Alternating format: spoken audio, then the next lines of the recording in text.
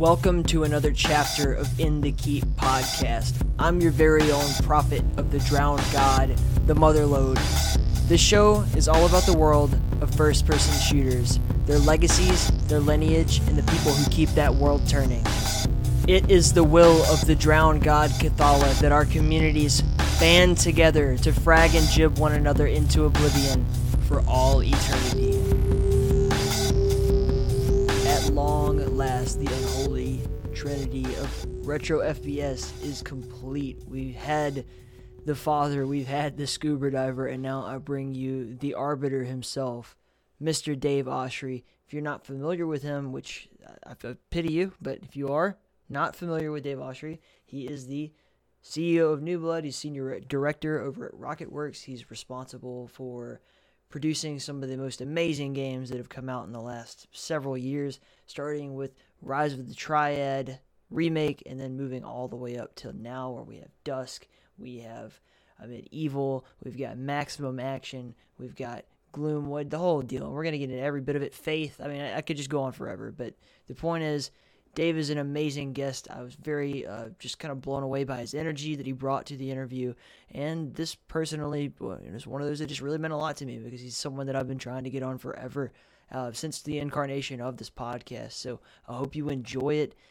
We're going to play Dave in with some awesome dark ambient music made by our friend Igrax Simon, someone who I know really, really loves what Dave does. Just a huge New Blood fan in general and an amazing musician who's always been a friend of the show. So let that play, and when it's over, we'll be in the heat with Mr. Dave Oshry.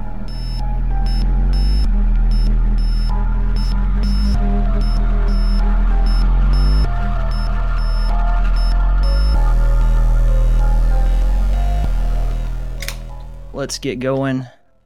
Dave Oshry, you are finally on the podcast. It has been a long time coming.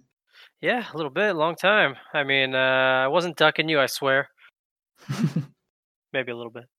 Yeah, it's become a meme that I was like, I think he's just trolling me, dude. I'm a hard guy. I'm a hard guy to pin down. I've told that to people. Like, I don't think there's been an episode of the show where we haven't talked about fucking Dave Oshry, so hard to get a hold of. And it's cool, dude. I get it. You're a fucking busy man. We're going to talk a lot about that throughout this interview. Yeah, I'm here, though. I'm here. You've got me for now. Yeah. So the arbiter's here, folks. And the first thing I want to do is kind of get into a little bit about how you interact with fans and patrons and everything. Because as hard as you are to get a hold of in a business sense, you are not hard to find. You do a great job of interacting with the people who patronize the companies that you work with. So what's kind of your philosophy on that stuff? I don't care about anyone kind of as much as I do about our customers. Like, if somebody's willing, I've got this thing where I always say, if someone's willing to pay money for something that you made, you owe those people everything, right? You're nothing without them. So I will bend over backwards and go out of our way for our consumers as much as I can, right? And it's just like, that's why you exist. Plus, it's just a lot of fun. I love interacting with people. That's what the point of social media is, right? To be social. Some people like just putting shit out there and don't like talking to people. I like talking to people, so that's why I use Twitter a lot. That's why we're super active on the forums. But it's just, in this day and age, you don't just get to put out a game and be like, oh, I hope here it goes, fucking hope you like it or whatever. It's like, you gotta, if you want to build a community and build better games, you gotta do it with the people that play your games. That might not be everybody's philosophy, but it's mine. So I'm super consumer forward. That's why I take our games to shows. Why now I'm out there on social media. Why I encourage all our developers to be super social. They all shit post as much as I do on Twitter. We love to do giveaways and events and have fun and grow the Discord and community game nights and stuff like that. I just feel like that's the only way to be, especially in the indie scene. Because I wouldn't, and we've got and we're reaping the rewards, right? Our sales are good, our reviews are super good, people like us. And I wouldn't trade that for anything. I would not trade the relationship we have with our players for awards or more money or whatever. Like, we're good. I like the way we're doing stuff. Other people might not want to do it that way, but that's the way I want to do it. It's kind of the philosophy at New Blood. We love you and we hate money. So I think we're going to keep doing it that way, at least until we sell out. We get a big deal from Epic and we just sell out and say, fuck you and peace.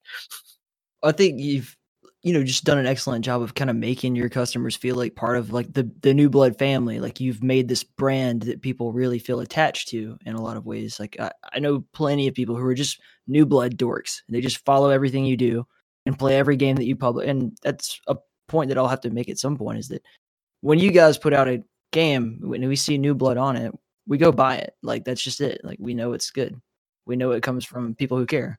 Yeah, and that's been a thing. Like we've kind of gotten crazy with the quality of our games to the point where we set such really high expectations, with our games all being like 85 plus, critical rated, 95 plus, user reviews.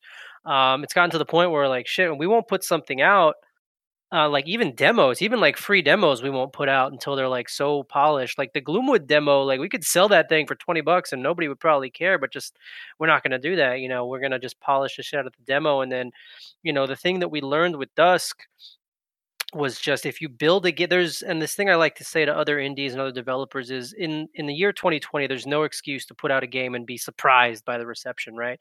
There are so many avenues for you to test your game, to get feedback on your game, whether it's early access or demos or community.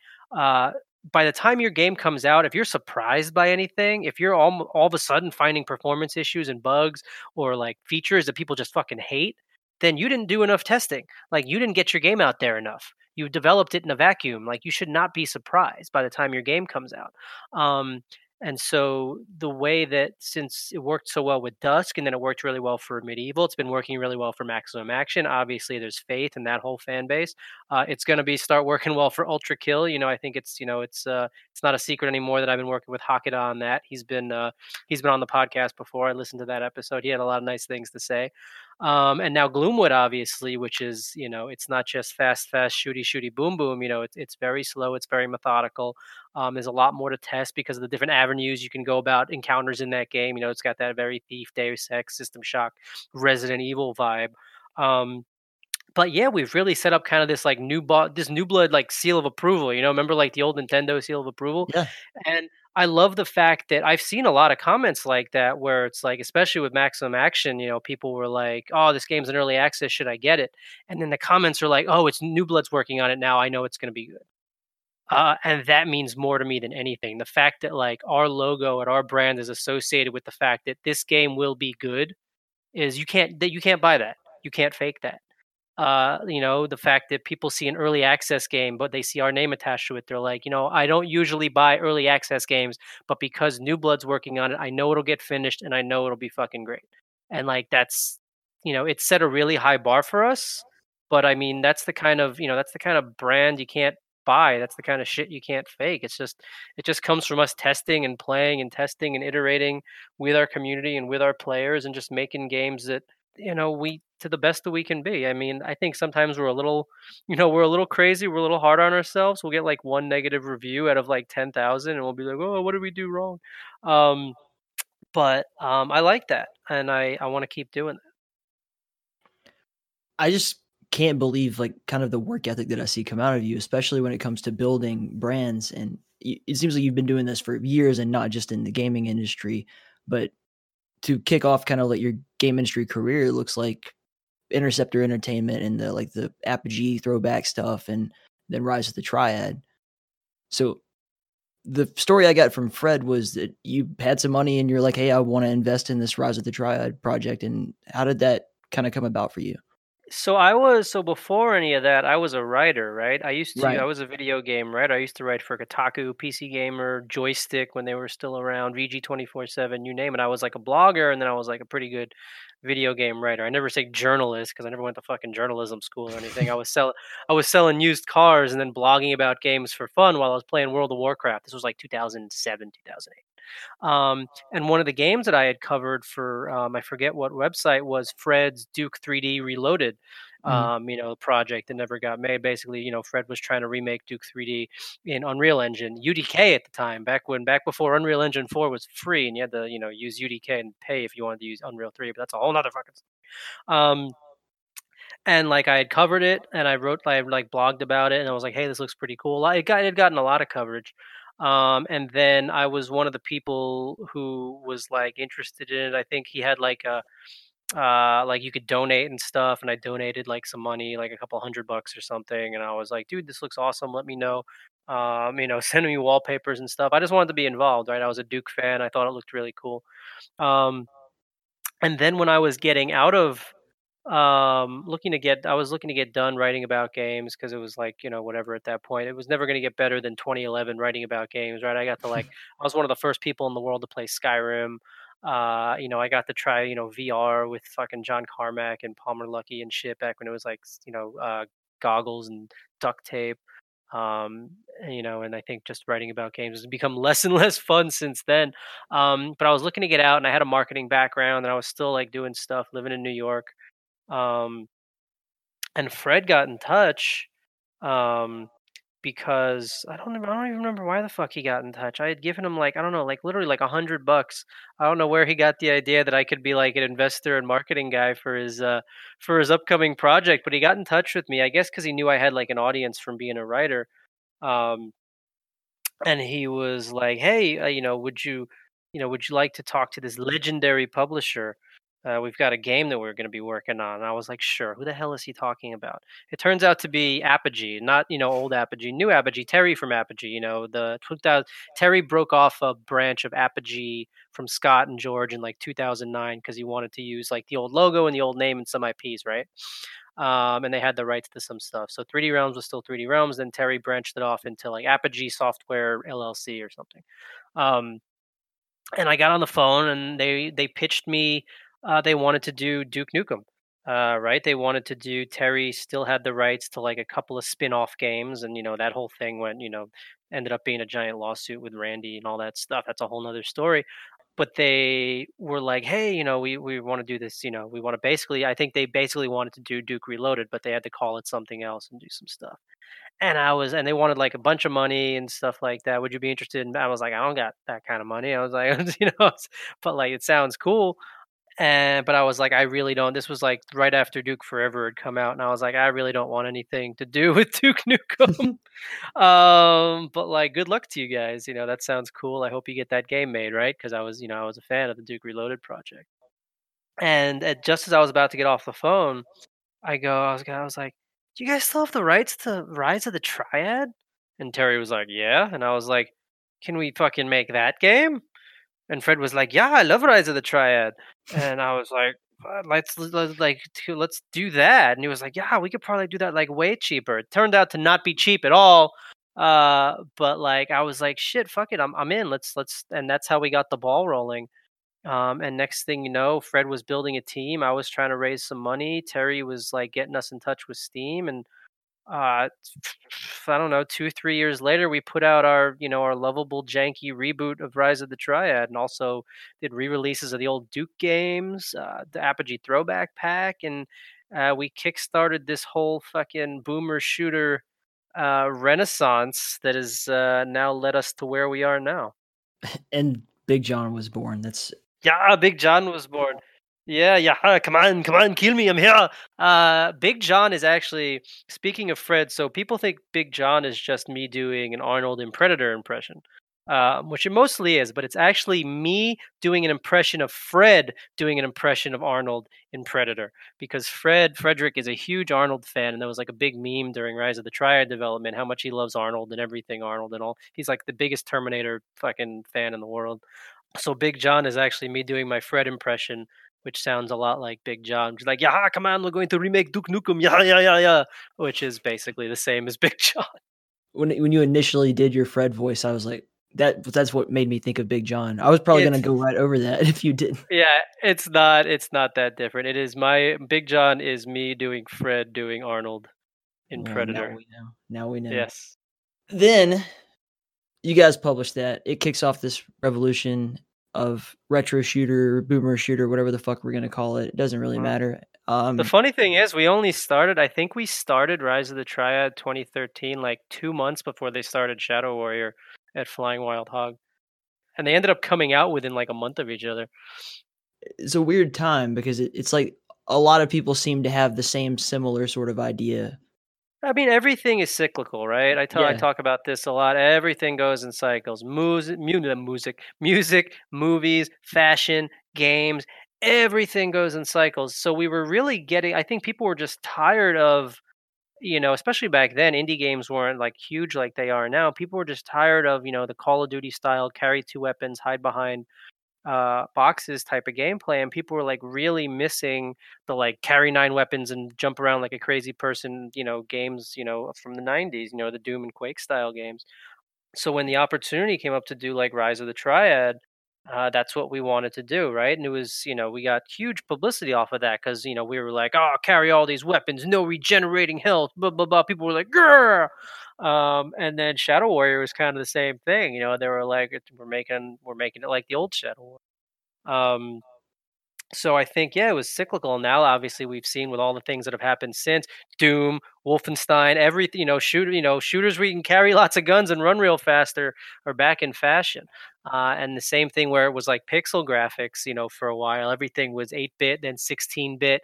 Now we're getting into N64 and PS1 looking graphics with indies. Everything goes in cycles. Like that's gonna be like I'm telling you, PSX is like the next wave of indie games. Is like texture warped PSX looking games. I mean, I'm working on one right now, Ultra That's Kill. what hockey does, yeah. Yeah, and like obviously that's big in the horror indie scene, right? Guys like Puppet Combo and Airdorf and all those guys making those real Silent Hill 1 and 2 looking games, fixed camera angle horror games, very PSX looking. That's the way it goes. Everything goes in cycles, and it was cool to kind of just be on the cusp of that. And to see where we are now, it's fun. I mean, we're all, just kind of looking for that feeling that we got as a kid growing up playing these kinds of games, right? Like those games aren't going anywhere, right? You could always boot up Quake or Doom or Blood or fucking whatever else and play the shit out of them. But like new experiences that evoke those same feelings, that's what does it, right? That's like the dopamine release. You're like, yeah, this feels like the good old days, and it's fun. It's fun to work on that. It's fun to bring that experience to like a whole new wave of people. Not only us boomers um who love that shit from we were kids, but like new people. Like I've had people who were born after 1990, which still seems like they're like must be kids to me. When someone tells me they were born in like 92, I was like, what are you, 12? uh but there's people who were born like after the year 2000 who like never played, the old retro shooters, and they're loving stuff like, Dusk and a Medieval and Ion Fury and all these games, or they never played Turok, but now they get to play it because of the Night Dive re-releases and stuff like that. So there's also this whole new wave of kids, and not just kids, but obviously adults who are appreciating this style of shooter. Whereas before it was just, stuff like, Call of Duty or super scripted stuff or super slow stuff. And there's room for all that shit too. Like I love me a good Metro Exodus type of game. But like I think there's really been an appreciation for what made all these retro shooters great. And without that, we wouldn't have this podcast. Oh, it's what it really comes down to for me is that, yeah, I'm one of those 24-year-old kids who fucking loves this shit. Like, just fell in completely in love with the genre. And it's partially, yeah, it's like a gimmicky thing. It's like, it's the popular in vogue deal right now. But for years and years, it wasn't. And people were still doing, people were still making amazing Doom content. Still Oh yeah, talking I about, mean that never went away, man. The Doom community has been, oh man, it's never gone away, and I'd say it's stronger than ever. The WADs and stuff that are coming out. For sure. And the availability of technology, the spread of skills, and the ability to communicate between people, that to really just take it to another level. And that's what they've done. But anything, the whole genre itself, it really fundamentally hits marks that I think people just gravitate towards on an equality basis, not just on a whatever, is in style basis. Because the reality is in style as this feels right now, and as profitable as it has been, for you, it's still not the most famous thing in the world. So oh yeah, it's super niche. It's like, sure, profitable, but like profitable enough to work on the next game, right? We're not making like millions. We're not selling millions of copies. Like we're doing good, and the games are like super well received, great communities and stuff. But like we're not doing Stardew Valley numbers over here. It's still pretty niche. You got games like Dusk and Ion Fury, which are pretty niche, and then like a Medieval, which is like a niche within a niche because it's fantasy with axes and swords instead of guns. I always tell Leon, I'm like, if you want to sell more copies of a Medieval, just put some fucking shotguns in it, and it'll sell a lot more copies. But like, yeah, it's niche, but it's fun. And the thing that I like about them is like they're all good. There's so many. It's a, like we live in an embarrassment of riches of fucking good games. There's so Yeah. many good games, and especially within this scene that we're in, with the retro shooters and stuff. There's the stuff for the purists. There's the stuff for the new school people. There's stuff now like Ultra Kill that's mixing, style shooters like Devil May Cry, with retro shooters. There's stuff like Proteus, which looks like fucking Doom 2016, but has a built-in level editor. There's stuff that's going to work on Switch. There's stuff that's going to work on Xbox. There's everything. People are remaking everything. We got Black Mesa now. It's we there is no shortage of awesome retro shooter stuff, and it's all good. That's the best part about it. Like, there's not a lot of garbage. Like, there's roguelike stuff. That's fun too. I love shit like Nightmare Reaper. There's so many. Like, I can't even, like, I'm trying to wrap my head around all the ones because I talk about them all the time. It's my wheelhouse, and it's just like, man, there's a lot of good fucking games out there. That's what I'm doing all the time, man. Just constantly monitoring, but what's new, what's cool, what's happening, and what can I, help to tell people about, because it's my main gig here is like bringing people together to talk about this stuff, and that's Yeah, been a really rewarding experience, even at like a fairly small level. But just to yeah. constantly be like, "Hey, have you heard about Dusk? Have you heard about the New Blood game? Are you aware? Mm. That there's also other companies that do the same thing. Did you know about these indie titles on IO itch.io or whatever that are talking about Mm. similar sort of things?" And that's great fun. But then you kind of moved on from that project in 2014 and you started New Blood. And Yeah. so what was kind of your initial idea? Like, you got a taste for the industry there. Like, I kind of Yeah, like so this, like, turning them over well, and pimping them out. after Triad, we all like fucking hated each other. That game was a mess, man. Like, God, I can't believe we even shipped the thing. It was such a mess. After that, like, me and Fred and Terry and any of those guys like barely wanted to talk to each other. Like, we're friends now and stuff, but after that, it was just like, fuck you, fuck you, fuck you. We'd fight about money and shit all the time, whatever. But like, I don't know what I want to do. They were gonna go off to work on Fred wanted me because they were doing the Duke thing, right, which ended up being Bombshell because of the lawsuit. And Fred wanted me to be the marketing guy on that, and I was like, "Nah, I'm gonna go do something else." Um, and um, me and my buddy Aaron and Craig, who you might know as the Craigasm guy face, the face. We started because we had a community called HBG back in the day, Hot Blooded Gaming, with our buddy Christian, who's still at New Blood, and we're like, let's just start our own fucking game company. And we were like, sure, what do we want to do? I was like, VR was hot at the time, and I had access to that stuff. I was like, let's make a VR game. I was like, cool. So we got a bunch of VR shit. And I was like, what do you want to do? I was like, I want to punch people in the face. I want to punch the shit out of people. So we started working on a boxing game, which we never released. It was called Haymaker. It was basically Punch Out in VR, like super cartoony, like Punch Out, like super Punch Out looking VR game, and it was going places. We had met with Oculus and Valve in like 2014 at Steam Dev Days, and Palmer Luckey played it, and Nate played it, and a bunch of guys from Valve played it, and they were super into it. They're like, if you can get this to a demo stage, we could probably have this at GDC. This was GDC 2014, where the only other thing they had back then was Eve Valkyrie. That's Mhm. how like early to the VR game we almost were, right? We were like almost like a VR, like we were there, like we were on the cusp, we were on like the cutting edge. We almost had a fucking game at the Oculus booth at GDC 2014. That's how early to VR we were. And then it just kind of fell to shit. Craig quit. And so there went our programmer. And then we were just like, well, fuck, now what do we do? We tried to get a bunch of other small projects started.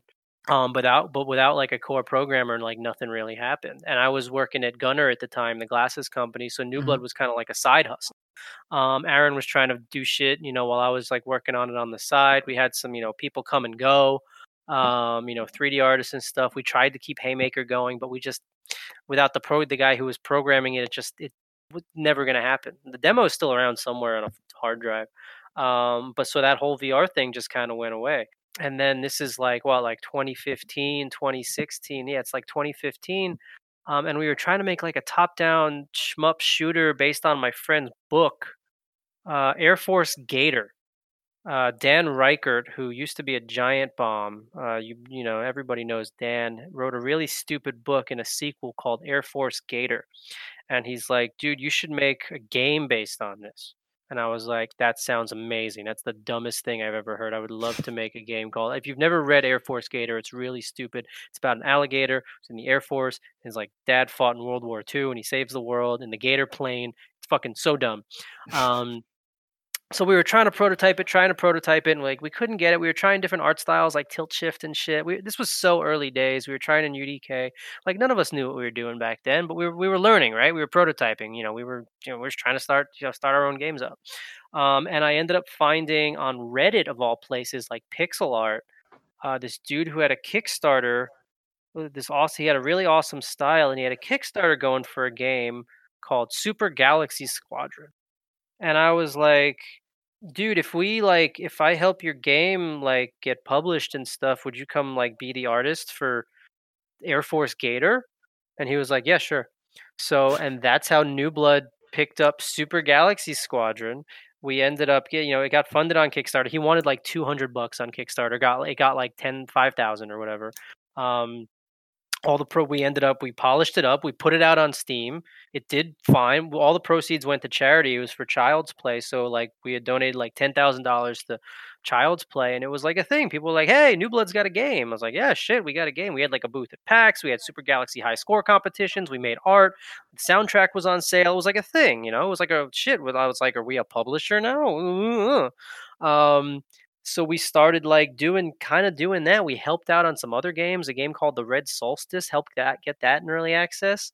And then we were just kind of trying to figure out what the fuck to do. We were like, I guess we're a publisher now. Do we want to start looking for games to publish? And then within like the span of like a few months, we got approached by some friends from the VR space who were working on a laser typing game, like a VR typing game.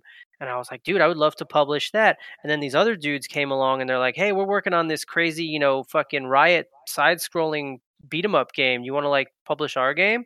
And then there was this dude on Twitter, this dude who had like 3 followers, and he only followed like 3 people on Twitter. And it was me, John Romero, and Tom Hall. And it was David. And at the time, I had been like kind of involved with Strafe. I helped them get like the deal with Devolver, and I gave them some money to get it funded. And David tweeted at me, and he was like, "Hey, you should check out this game I'm working on." And I was like, "The fuck is this?" And it was Dusk.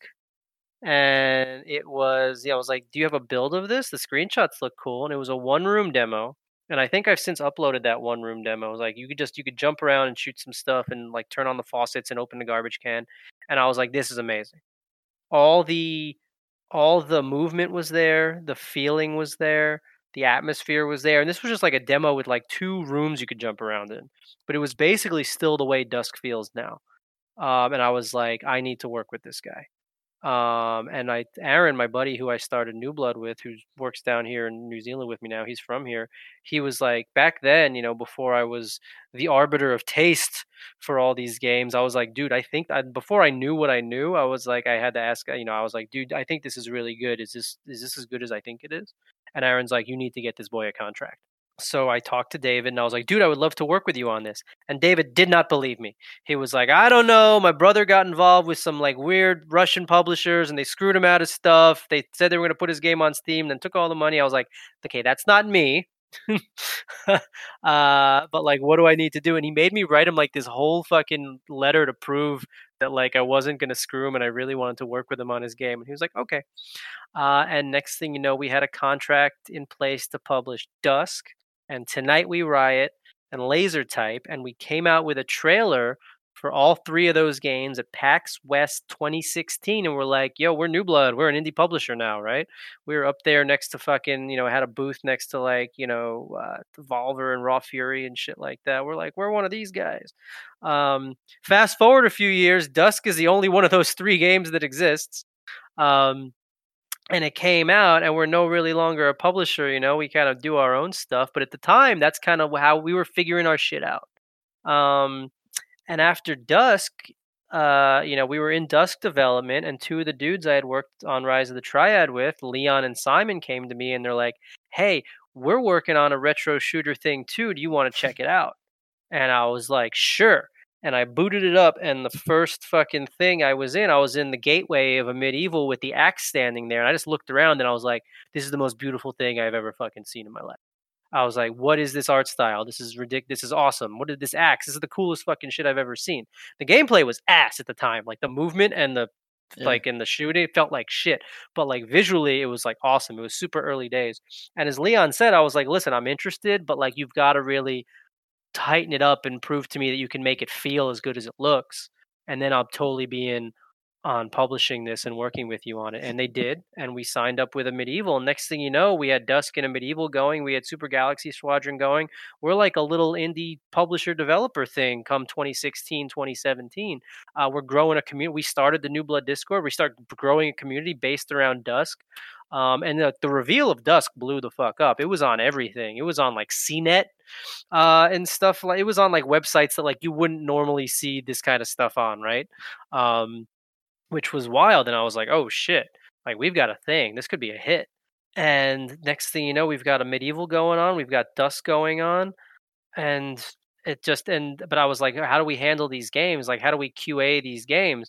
And these guys, like once again, guys, I had forum mods that I had worked with on Rise of the Triad. This kid Cam, who you might know as Unmutual. Um, he's like, hey man, like me and my buddy Scott and some of these other, we could be like your QA team and help you with these games if you like bring us into the company and turn it into a real company and pay us and shit. And I was like, sure, that could work. So next thing you know, we've got our own QA team and dev support. Scott, 500 points. Turns out like he's a good programmer, and he ended up being the guy who made Dusk World, as well as the lead dev support for Dusk. It was like, if David had a problem with stuff, Scott would work on it with him. Next thing you know, it wasn't just David making the game anymore. It was David with dev support and a QA team, and me as a producer, and Andrew doing the music. Obviously, Andrew, who worked on Rise of the Triad with us as well. Like me and Fred always say, if it wasn't for Rise of the Triad, none of these games would fucking exist. Like, Ion Fury, a Medieval, Dusk, Wrath, none of these games would fucking exist if we didn't do our janky, lovable Rise of the Triad reboot in 2013, which is pretty wild. And the next thing you know, New Blood's like a company with like employees and a QA team and dev support and like 3 games coming out. And then they did, and Dusk comes out, and it's a huge fucking hit, followed by a Medieval 6 months later, back to back in 6 months. And next thing you know, we're chilling, right? It was like, shit, we're a company. We're known for these type of games. Cool. We've got a little community. We're popular on social media. People like our shit. They like our shit posting. They like me. They like David. Leon and Simon are doing well. And then we got guys like Civi and G-Man making videos and being all up our ass for like what's the next thing that they want to cover. And that community was growing too. Like it was funny. Like back in the day, the only guy that covered these games, rest in peace, was Total Biscuit. John used to be the fucking. He could make or break your game. If John covered your game and he liked it, you were set. And that was a big part of Rise of the Triad, the fact that TB liked it. And if he didn't like your game, you were trash, right? And then John died. He got cancer and he died. And then guys like Civi and G-Man and Icarus kind of picked up the torch for people on YouTube who cover these kinds of games because they're not mainstream, right? PewDiePie and fucking John fucking Markiplier and Jacksepticeye are not playing boomer shooters, right? They're playing Faith though, which is cool. So it's niche, and so like as we were growing, and stuff like Night Dive and 3D Realms and us like bringing these retro shooters back, YouTubers that cover them were also having a resurgence. Guys like Civi and G-Man and Icarus and psychedelic eyeball, and there's tons, right? But like their channels were growing, our games were growing, our communities were growing, this podcast was happening. So this was all kind of happening at the same time. And then on the AAA side, you had shit like Shadow Warrior, Wolf, the new Wolfenstein games, Doom 2016. Like this whole retro shooter thing was growing all at once from all sides. And we were like right in the middle of it, which was pretty cool. And then so we're just like we're just looking for more fun shit to play, and this game pops up on Steam, and we hear about it thanks to G-Man. And it was this janky ass John Woo Max Payne looking thing called Maximum Action. Mm-hmm. And we're like, we pass around the build in our internal Discord, and we're all like, yo, this game fucking broken as shit, but it rules. And we're like, who makes this? It's got to be like some Slavs somewhere in a basement, in the middle of nowhere. It turns out to be this 18-year-old Chad from University of San Diego named George, who had Yeah. put the game out, who had made the game by himself and put it out the day before he left for college, not thinking anything of it. He just threw it up on Steam, like, hey, it's my game. But because of guys like G-Man, next thing you know, it blows up. People are like playing it. It's selling copies. And we get in touch. We're like, yo, we would, and at the time we're still like, we can bring in games. Nowadays, like we're swatting games away. Like we only develop shit internally. We're like, we're not a publisher anymore. Fuck off. Um, but back like 2017, 2018, we were still like, yo, this could really be a nice fit for us if the dude's cool, right? That's still the biggest thing. Like if you have to be a good fit, right? For we don't just like we're not like a publisher where we go see a cool game and we're like, cool, let us know when it's 90% done and we'll yeet it out with some fire tweets and hope it makes you some money. Like if you work at New Blood, like you work at New Blood, you work on all the games. Everybody's, we're in this together. But so we get in touch with George, and he's like, "Yeah, that might be cool." And he's young, so we had to go back and forth with him and his lawyers and his parents. And we're like, "Yo, listen, I really like you. I like your game. I'm gonna make you a shit ton of fucking money. Tell your parents to just sign the fucking contracts or whatever the hell you need to do because I want to get working on this game." And at the time, Maximum Action was still super broken, and it allowed me to. And I was like, "Listen, this game needs some Sizz magic, which is what we like to call what David, David can do, right? We're like, we'll get some Sizz magic." And it turns out there was another Szymanski brother, Oh John yeah. Szymanski. And John, David's like, hey, I've got a brother who's a programmer and he's pretty good and he would like to work with us too. And he's working two shitty jobs like a janitor and a barista, and he would much rather be working games. And I was like, well, shit, we need someone else to work on Maximum Action. So we get John in there and we're like, hey, he can be the second Maximum Action developer. We need to get this game super broken, but it's got a lot of potential. The reviews are tanking. We got to get in there. We got to put the New Blood stamp on it, and we got to get rocking and rolling. So we combine the talents of George, who's awesome. Like just all Maximum Action at its core is George, right? The kid has a fucking gift for making guns and making them shoot, and he loves also George is 18, right? So you'd think he'd be inspired by like shit like Max Payne 1 and 2 and the specialists and shit like that. The game that inspired him the most was Max Payne 3 because it came out when he was 12. That's how young he is. So it's wild, and like Hong Kong action movies. But then we get Johnny in there and David in there. We clean it up. We clean up the code base. We add some new shit. Fast forward to now, Maximum Action is one of our top sellers. Reviews are at 90%. It's on track to come out of early access. It's got Steam Workshop support, and it's just been another banger for us. And that's like, where am I up to? 2018. And I'm like, listen, and at this point we had shipped Dusk, a Medieval, Maximum Action's doing well in early access. We're rolling into 2019, summer 2019, feeling really good about everything. And we are burned the fuck out on Boomy Shooties, right? Ultra Kill's another story, but we'll get to that. But we're like, listen, we don't want to be, we just don't, there's so many of them now. Like, we don't need any more. I want to start expanding what we're doing. And David's really big in the horror scene, right? The indie horror scene is so cool. There's so much cool shit there. I love the indie horror scene, with guys like Airdorf and Puppet Combo, and So love we're the gonna have him Hellplays. back and do the Finger Bones podcast. Now that I think Yeah, about yeah, it. yeah. And I was like, listen, man, like we should do some more horror stuff. I would love to get into that. David loves that stuff. So does all the other guys at New Blood. Yeah. And David's been buddies with Airdorf for a while. And obviously, I had known about Faith. I known Faith was a thing, right? It's got the biggest YouTubers in the world have played it. I've known Mortis is a fucking meme. And I was like, what's he trying to do with the game, right? Like, should we talk to him about that? It turns out, Mason is a super cool dude. He fit in perfectly with the New Blood shit posting family. And that's how we're working on Faith now too. I'm like, dude, I want to finish. I played Faith. The thing about all these games that we work on is the developers are just special in their own way with the kind of shit that they do. Like when I first played Dusk, I was like, oh, this dude is on some shit. When I first played Faith, I was like, this guy is fucking holy shit. This is like, it's all Kino, right? It's like fucking woof. It's like, it's insane how good they are at these specific styles. And I was like, wow, this is, I played Faith. When I first played Gloomwood and I touched the first doorknob, I was like, that's a thief doorknob. That's a motherfucking thief doorknob. This guy knows his shit. When I played Ultra Kill, I was like, there's something here. Like the developers all, just they're not faking it. They're so good at that style that they're into. And I just want to help them, build that out into a better experience, a more accessible experience, one that can sell, one that we can put a brand behind. So they just have to focus on making the games. So I was like, dude, I would love to work on Faith. I would love to like have you finish chapter 3 and us to bundle it all up and put it out on, Switch and Xbox and PS4 and, have it blow up. And he was like, yeah, I'd love to do that. So that's what we're doing with him now. Plus he's a professional animator, so he can help us out on that side. Now we're making a fucking Faith visual novel. That's a thing that we put out as an April Fool's joke that we're actually going to do, because why not? Those sell.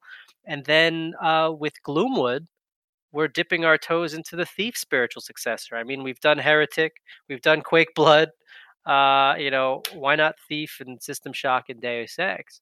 So what we're trying to do now with New Blood, now that I've caught you up from 2013 to 2020, is kind of expand our horizons into other games. Because if we were just going to do boomer shooters, not that there's anything wrong with them, but there's so many, we would have to, it's got to be either different, like we're not going to make a Dusk that's going to top Dusk. We're not going to make it a Medieval that's going to top a Medieval. We're not going to make a Maximum Action that's going to be sillier than Maximum Action. So we're trying to branch out, right? So more horror stuff, doing the immersive sim stuff. And with Ultra Kill, it was interesting because it's like, is there room?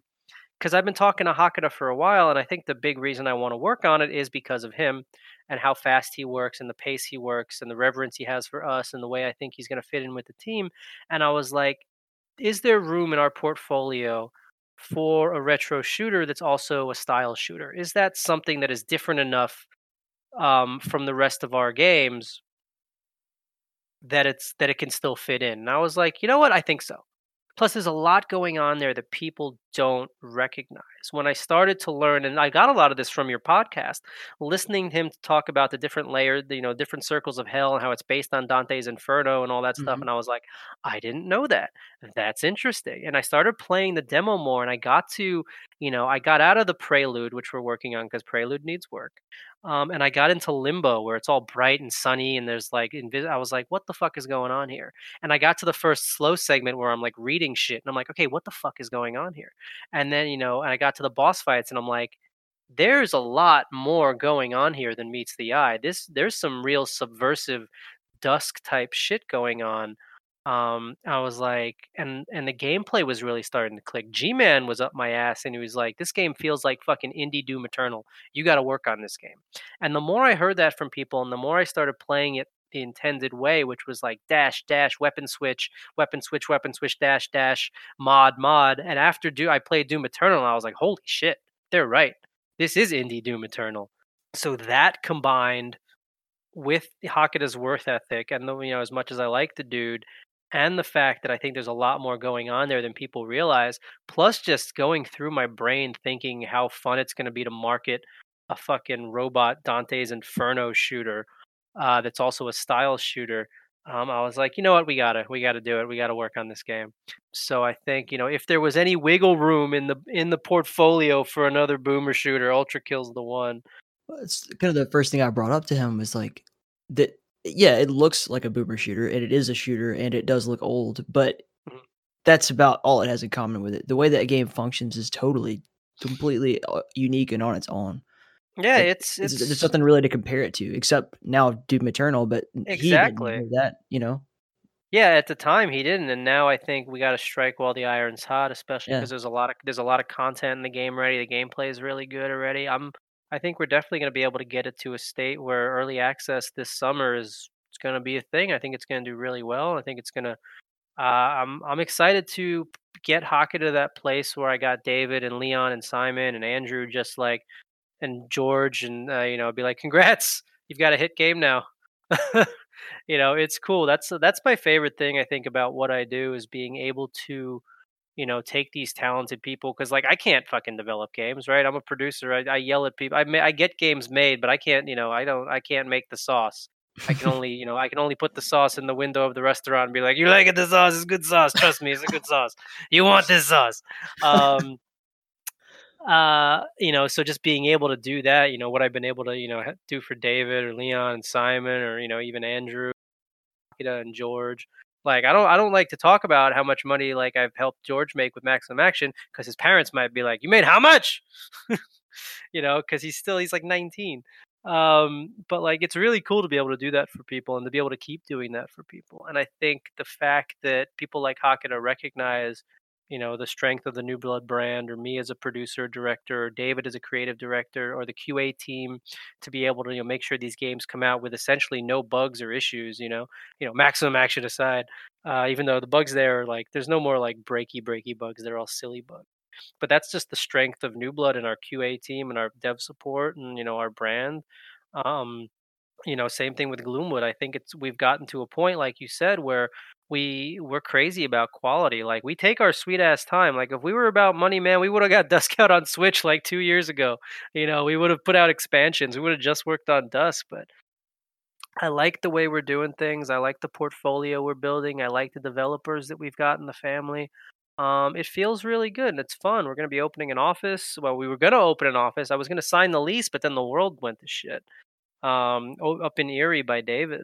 We've been able to. I've heard there's a mythical third Samansky brother that I might be able to hire.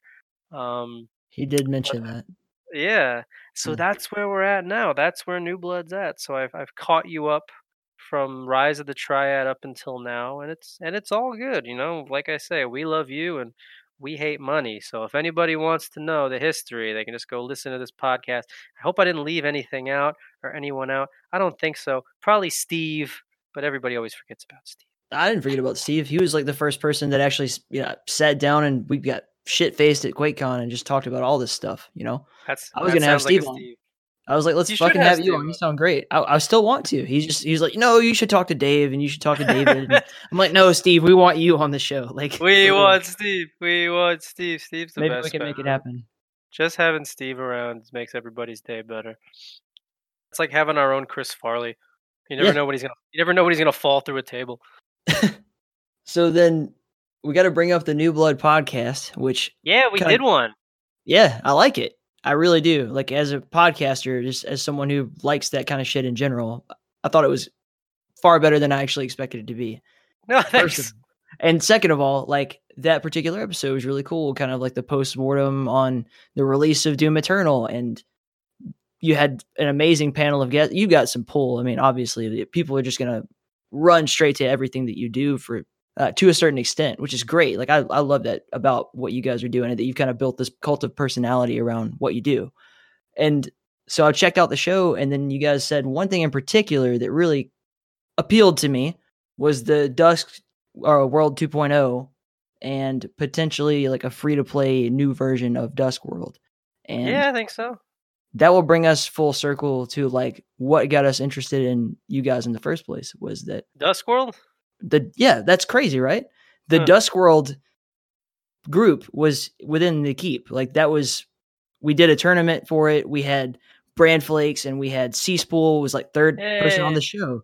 We yeah, had, Cease is too good, man. That's the problem with Duskworld. You got like 3 people who are better than the other 5,000 yeah. people. And well, Brondo is like, he's Yeah. amazing at Unreal Tournament. Like that's where he really comes from. And he's just, I don't know why he's not making money as a pro gamer, but we'll let him answer that question some other time. But yeah, that brought a lot of attention to, because we were, playing Quake and shit like that over here. And then I was like, oh, Dusk looked cool anyway. But then we saw there's this cool like arena multiplayer. And yeah, it's totally janky and fucked up. But we had a lot of faith that, hey, this could be really good. Like this movement style. And like if they actually take this on and tackle it or even, do an SDK and turn it over to the public like Doom happened, then Yeah. it'd be an amazing arena shooter. It would be lots of fun. Yeah, I mean, we made it so. I mean, listen, if it wasn't for Duskworld, we would have had Dusk out a lot sooner. Would have had Dusk on GOG and Switch a lot. Making a multiplayer indie PvP game is a terrible idea, but we promised it, and I think it adds value. And listen, it's fun. But I think at some point it would be cool to kind of just break it off as a free game, and just with some, who knows if there'd be any paid shit. Maybe you could pay to get like a gold skin or some bullshit for $1. We're not going to put like microtransactions and leveling up and stuff. I don't know, maybe.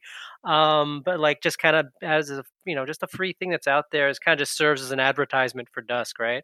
Right. um we want to make Unfortunate Spacemen free to play. That's what I forgot about, Unfortunate Spacemen, the game that we took on because I wanted Zag to help me make VR games, and he's like, "Sure, just help me finish my multiplayer, space shooter thing." And I was like, "Okay." 3 years later, we're still working, but also Zag now works with me down here at RocketWorks in New Zealand, so everything kind of worked out. But yeah, we're working on making that free to play. I mean, listen, multiplayer and there's the players don't exist, right? Arena Right. shooters are fucking dead. People are like, are they dead? I'm like, yes, they're dead. They're all dead. Like, is Diabolical dead already? Probably. No, I don't think so, man. I mean, Dead is one way. Like, is it a profitable thing for you to venture in as a game developer? Probably not.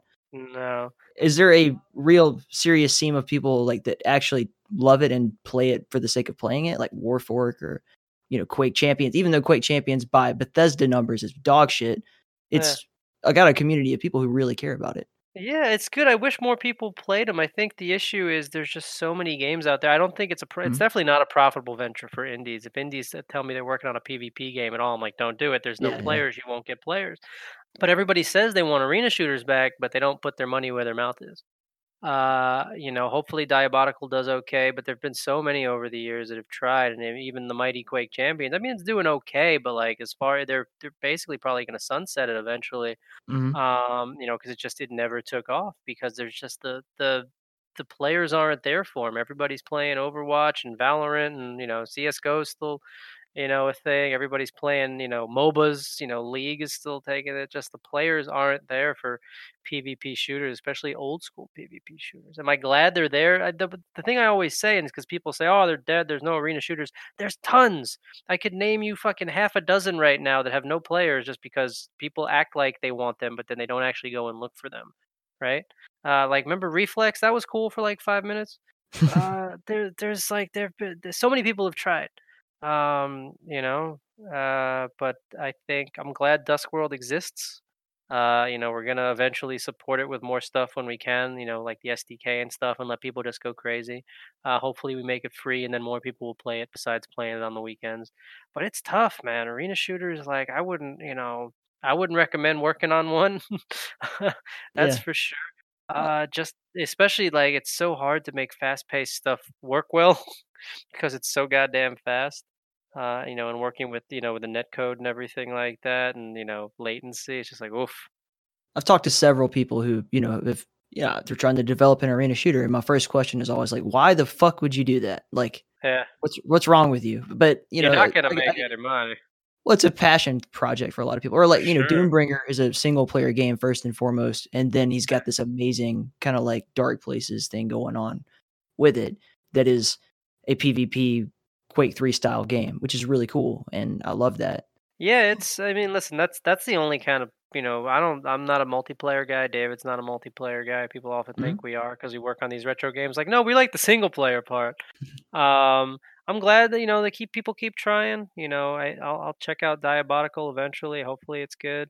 I liked Quake Champs. I thought it needed some help with onboarding and stuff. I think but just I wish more people played them. I wish there was more of a scene around it. Just more of like a zeitgeist. That's what you need. You need people talking about it. Like the way they're talking about Valorant and shit Mhm. like that. You need that conversation to be going. So people go, yeah, maybe I should like, because I was into Quake Champs for like a couple of months. I was getting my drops every day. Like it did a lot of things right, but it just at the end of the day, it just wasn't there. And now you see with Doom Eternal, obviously they're like we couldn't just do because Doom 2016 multiplayer was a big flopola. Even though I liked it a lot, I like Doom 2016 multiplayer a lot, and I tell people that all the time. But they wanted to change it up, so now they've got battle mode. And Right. I've heard mixed things on that. I haven't been able to connect because I live in New Zealand, and I don't think the Bethesda servers like me very much. You're not the Uh, only one, man. It's yeah, not a New Zealand thing, but yeah. But like, I think changing it up is a good idea. I think just the classic, just free for all formula is not going to hook people like it used to because these games now are built to hook you in and keep you stuck there. It's always about drops and crates and all this Mhm. shit. It's not just about jumping around and shooting people anymore because people will do that for a little while. And we see it with Duskworld. They're like, cool. I like that it's a fun multiplayer add-on for Dusk. Like, if you do like Dusk and the movement of Dusk, go try that out against the person. I like that it's there, but I would never put my eggs in that basket, man. It's just I Right. think the world has kind of moved on. And while I think a lot of us look back fondly on that kind of multiplayer gameplay, I don't think it's ever going to reach the heights that it originally did. We're not going to be filling League of Legends style stadiums with Quake players, unfortunately. But like, man, I'll watch fucking Rafa and Evil go at it forever till the end of time playing Quake, man. Those are still, man, QuakeCon. I miss like when they would do the finals parties back when they did it, back when they still did, Quake Live instead of Champions, like 3-4 years ago, and it was just every year was Rafa and Evil or Rafa and somebody else. It's always Rafa versus somebody. Rafa should just clone himself, and I would watch Rafa play Rafa. That'd be good. Yeah, left Um, hand versus right but hand. Let's see him yeah, go. but those were my favorite matches to watch. Quake is still my favorite thing to watch. Like I don't watch esports. I'm not into esports. Go figure. Big surprise. But like man, I'll still always watch those Quake finals. Those were some of the funnest moments of QuakeCon for me, man. That's because that's high skill level FPS gameplay, right? Like I went to the COD champs one year, and like there's so much fucking aim assist. Yeah. And I was like, they did a slow mo replay of like the kill cam, and the crosshair is like a foot to the left of the guy, and it's like bump, bump, bump, bump, and the crowd's like, yeah, and I'm like, he didn't even hit him. What the fuck? And I was like, cool. I guess that's where we're at with FPS gameplay these days. So I miss the skill based stuff, man. That's why I like watching. Like, if I'm gonna watch esports, it's gonna be fighting games, because like, man, you some DBZ fighters and fucking Street Fighter, like that's high skill level stuff. And then Quake and shit and Unreal Tournament, that's high skill level stuff. That's if I'm gonna watch esports, which I don't really. That's what I like. Anyway, we're talking about the New Blood podcast at some point. Were we? Yeah, Is that what we got? that's where we came from. How did we get from the New Blood podcast to the death of arena shooters? Because I was talking about Duskworld. I'm always going to be trying to pitch you guys. Oh, come on, just give it to us. But I get it. We want to. Like Scott's super busy with Dusk on Switch and Zombies doing SDK stuff for the main SDK for single player. But we'll get there. I mean, listen, we're not giving up on Duskworld. We definitely want it to be. It's a valuable part of the Dusk ecosystem. And if like making it free and making it open source is a thing that people want, we'll get it there eventually. It's just, we don't rush, we don't stress, we don't crunch. Mm-hmm. It's one of those things. It's been on the list for a long time, and it'll stay on the list until we get it done, or not. But so, the podcast, yeah. What's the schedule going to be like? Oh, for the podcast, it's gonna be like the same thing as everything else. We're gonna do it whenever we fucking get around to it. That's what I figured. I think, but people really like the first one, which is cool. We've got tons of listens and like awesome comments, so we're like, cool, we should keep doing this. And I think what we're gonna do is make it so each episode focuses on a different game or series that we really like. So episode 1 was Doom. Episode 2 is probably going to be Half-Life, and we'll probably get someone like Tyler from Valve News Network in there to talk about it with us. We're definitely going to do like a Stalker episode. At some point, obviously, we got to get Civi on there to fucking talk about whatever. Maybe we'll do a Capstone podcast. Do a podcast with Civi. Yeah, we'll do. Yeah, we could do a Build Engine one. We can get like whatchamacallit, some of the Ion Fury guys in there or something. Yeah. It's limitless, but I think focusing, because otherwise we'll just meander and it'll just be like this podcast where we just go back and forth talking about whatever for hours, right? We need, I think, if we want to do the New Blood podcast, we got to pick a game and stick to it, or else we'll just talk forever. And then that gives us a good excuse to like switch out the people on it, bring in a different person from different companies and stuff like that. It'll be good. We'll definitely do like an immersive sim one. Maybe I can get fucking Warren Spector in to talk about the old Looking Glass days, or Harvey or someone like that. I'll use some of my clout to get some heavy hitters on the podcast.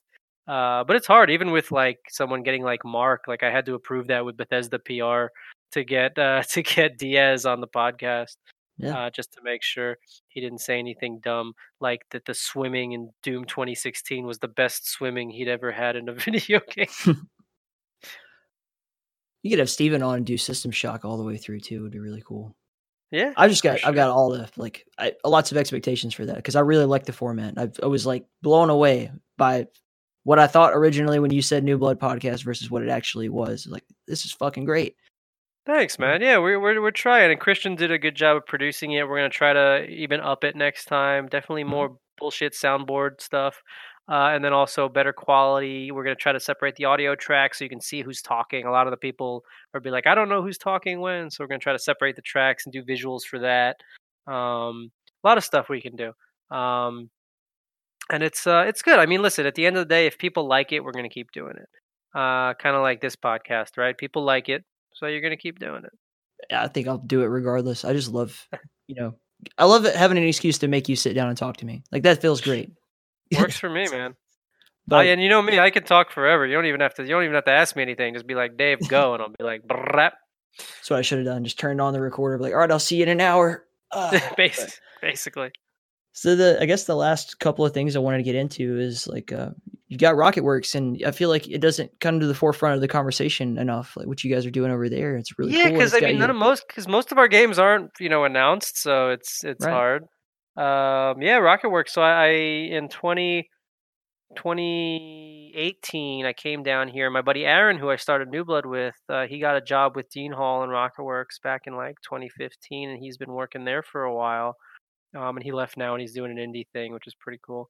And I went down and I visited, and they were working on a shooter at the time, and they were like, we could use some help with this. Would you be interested in coming down and working here as a producer? And I was like, shit, yeah, I'll move to New Zealand. I ain't got no wife, no kids. I'm fucking, I'd be keen to get out of the States. If you pay me enough, I'll do whatever the fuck you want.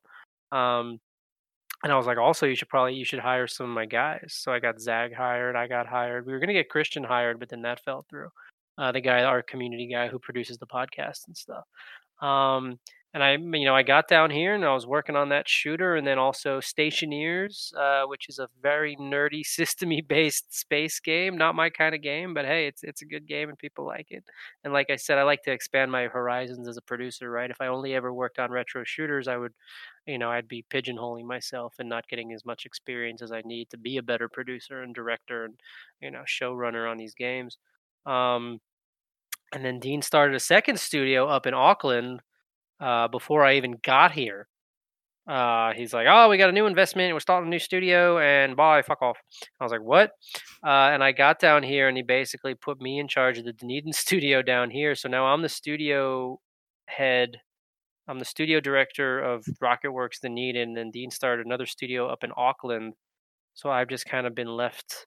The inmates are kind of just running the asylum down here in Dunedin, and we're working on 3 games. Stationeers. We're bringing back the out of ammo VR games and making them run on like Index and Cosmos and Vive S and shit like that, Rift S. And it's fun. We're doing kind of the same thing. It's mostly small projects, indie games, 5-10 man teams at the most. And it's good because I can run New Blood essentially from anywhere, right? So why not the Mhm. edge of the planet on the beach with fiber internet, which is better than I had in California. Cost me like half as much to live here as it does in California. Zag's doing good down here. Kate got a job down here. Everyone involved's doing good, and it allows me. And I took the job very openly, saying, "Now listen, the my salary from this gig and what it's going to afford me to do is basically run New Blood without any worries, right? All the money I make at Rocketworks basically just goes right back into New Blood, and paying the dudes and getting these games made. So it's one. It's like my day job funding my night gig basically. Yeah. Even though New Blood's doing fine on its own, but like, listen, every little bit helps. So I guess across the two companies, I'm producing like 11 games right now. It's they're all in different, they're all in different parts of my head. The hardest thing for us to do is honestly not take on new projects. The guys every 5 minutes they're like, Dave, please no more games. We don't have the manpower for all these fucking games. But I'm like, but it's so cool. I want to work on Ultra Cool. You guys, Hockey is really nice. It helps that they all like the game too. But it's cool to be in a place where like you've got too much shit to work on, right? Yeah. Um, and that's kind of where I find myself. It's weird, especially with the world where it is. Like, I feel very blessed to be down here in New Zealand, working on games where, like our way of life hasn't really changed much. We sell digital games, we make video games. Listen, New Blood's been virtual for 5 years. We didn't have an office yet, so we're used. Literally nothing has changed for us. So we're very fortunate in that way. So like during this thing, what we've really been trying to do is just kind of grow our community, give shit away, be just kind of grow what we've already got doing, work on stuff, get updates out for our games, do some game jams, do some fun shit, and kind of just like, ride this thing out, but keep the philosophy going. We love you, and so if the world's kind of going to shit, the New Blood family, we're here for you, man. Discord.gg/newblood. I just made a new website, coomhub.com. That'll take you to our Steam page. We hate .money, waste .money. I counted the other day. I've got 58 joke URLs for our stupid bullshit. It's been an excellent marketing tactic, though. Like, it I really guess, does. yeah. The notfortnite.com one really did pretty well when I was launching Dusk, and people were like, "Oh, you're a genius." I'm like, I literally just thought that up while I was taking a shit. I was like, I wonder if that's taken. The fuckg2a.com is one of my favorites. And for the podcast we made, just listen to .us and please don't hate .us. That one's good. And then newblood.show. But it's been good, man. Like, we started the pod, like, we finally started the podcast. We're finally doing some game jams. We got some long-awaited updates out for Medieval and Maximum Action and Dusk. The Dusk SDK and the mods are super. The levels that people have been making for the Dusk SDK are awesome, man. Some of these levels, I'm like, damn, David, this is what Dusk would be like if you were good. And it's been fun. It's fun to. I'm glad we're at where we're at with our community and with our brand and with the games and with my developers. Like, can't complain. We're very fortunate, and I'm trying to spread that around as best that we can. Yeah, well, I'm a huge fan of you as a person and of your company and everything. Like, you're Thanks, man. An inspiration and a hero. I love it. Wouldn't go that far, but I'll take the compliment, man. Dave, thank you very much for being on the show. I really appreciate it. Yeah, man. Thanks for having me. Sorry it took me so long. Hopefully next time, if there is a next time, you'll be able to get in touch with me sooner. But as always, feel free to reach out, talk to any of my devs. I mean, if you want to talk about Gloomwood or whatever, get Dylan on. If you want to talk about Duskworld, you can get Scott on. We could do a Duskworld one. And by all means, get Steve on the podcast. Everybody needs a little Steve in their life. We will. Thank you. Thanks for having me, man.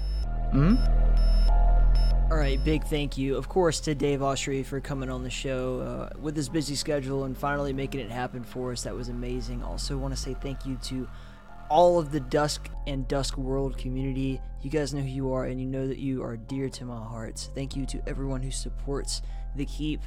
You know who you are. Hit us up on inthekeep.com to find ways to support if you would like to. But otherwise, just hang in there and stay in The Keep.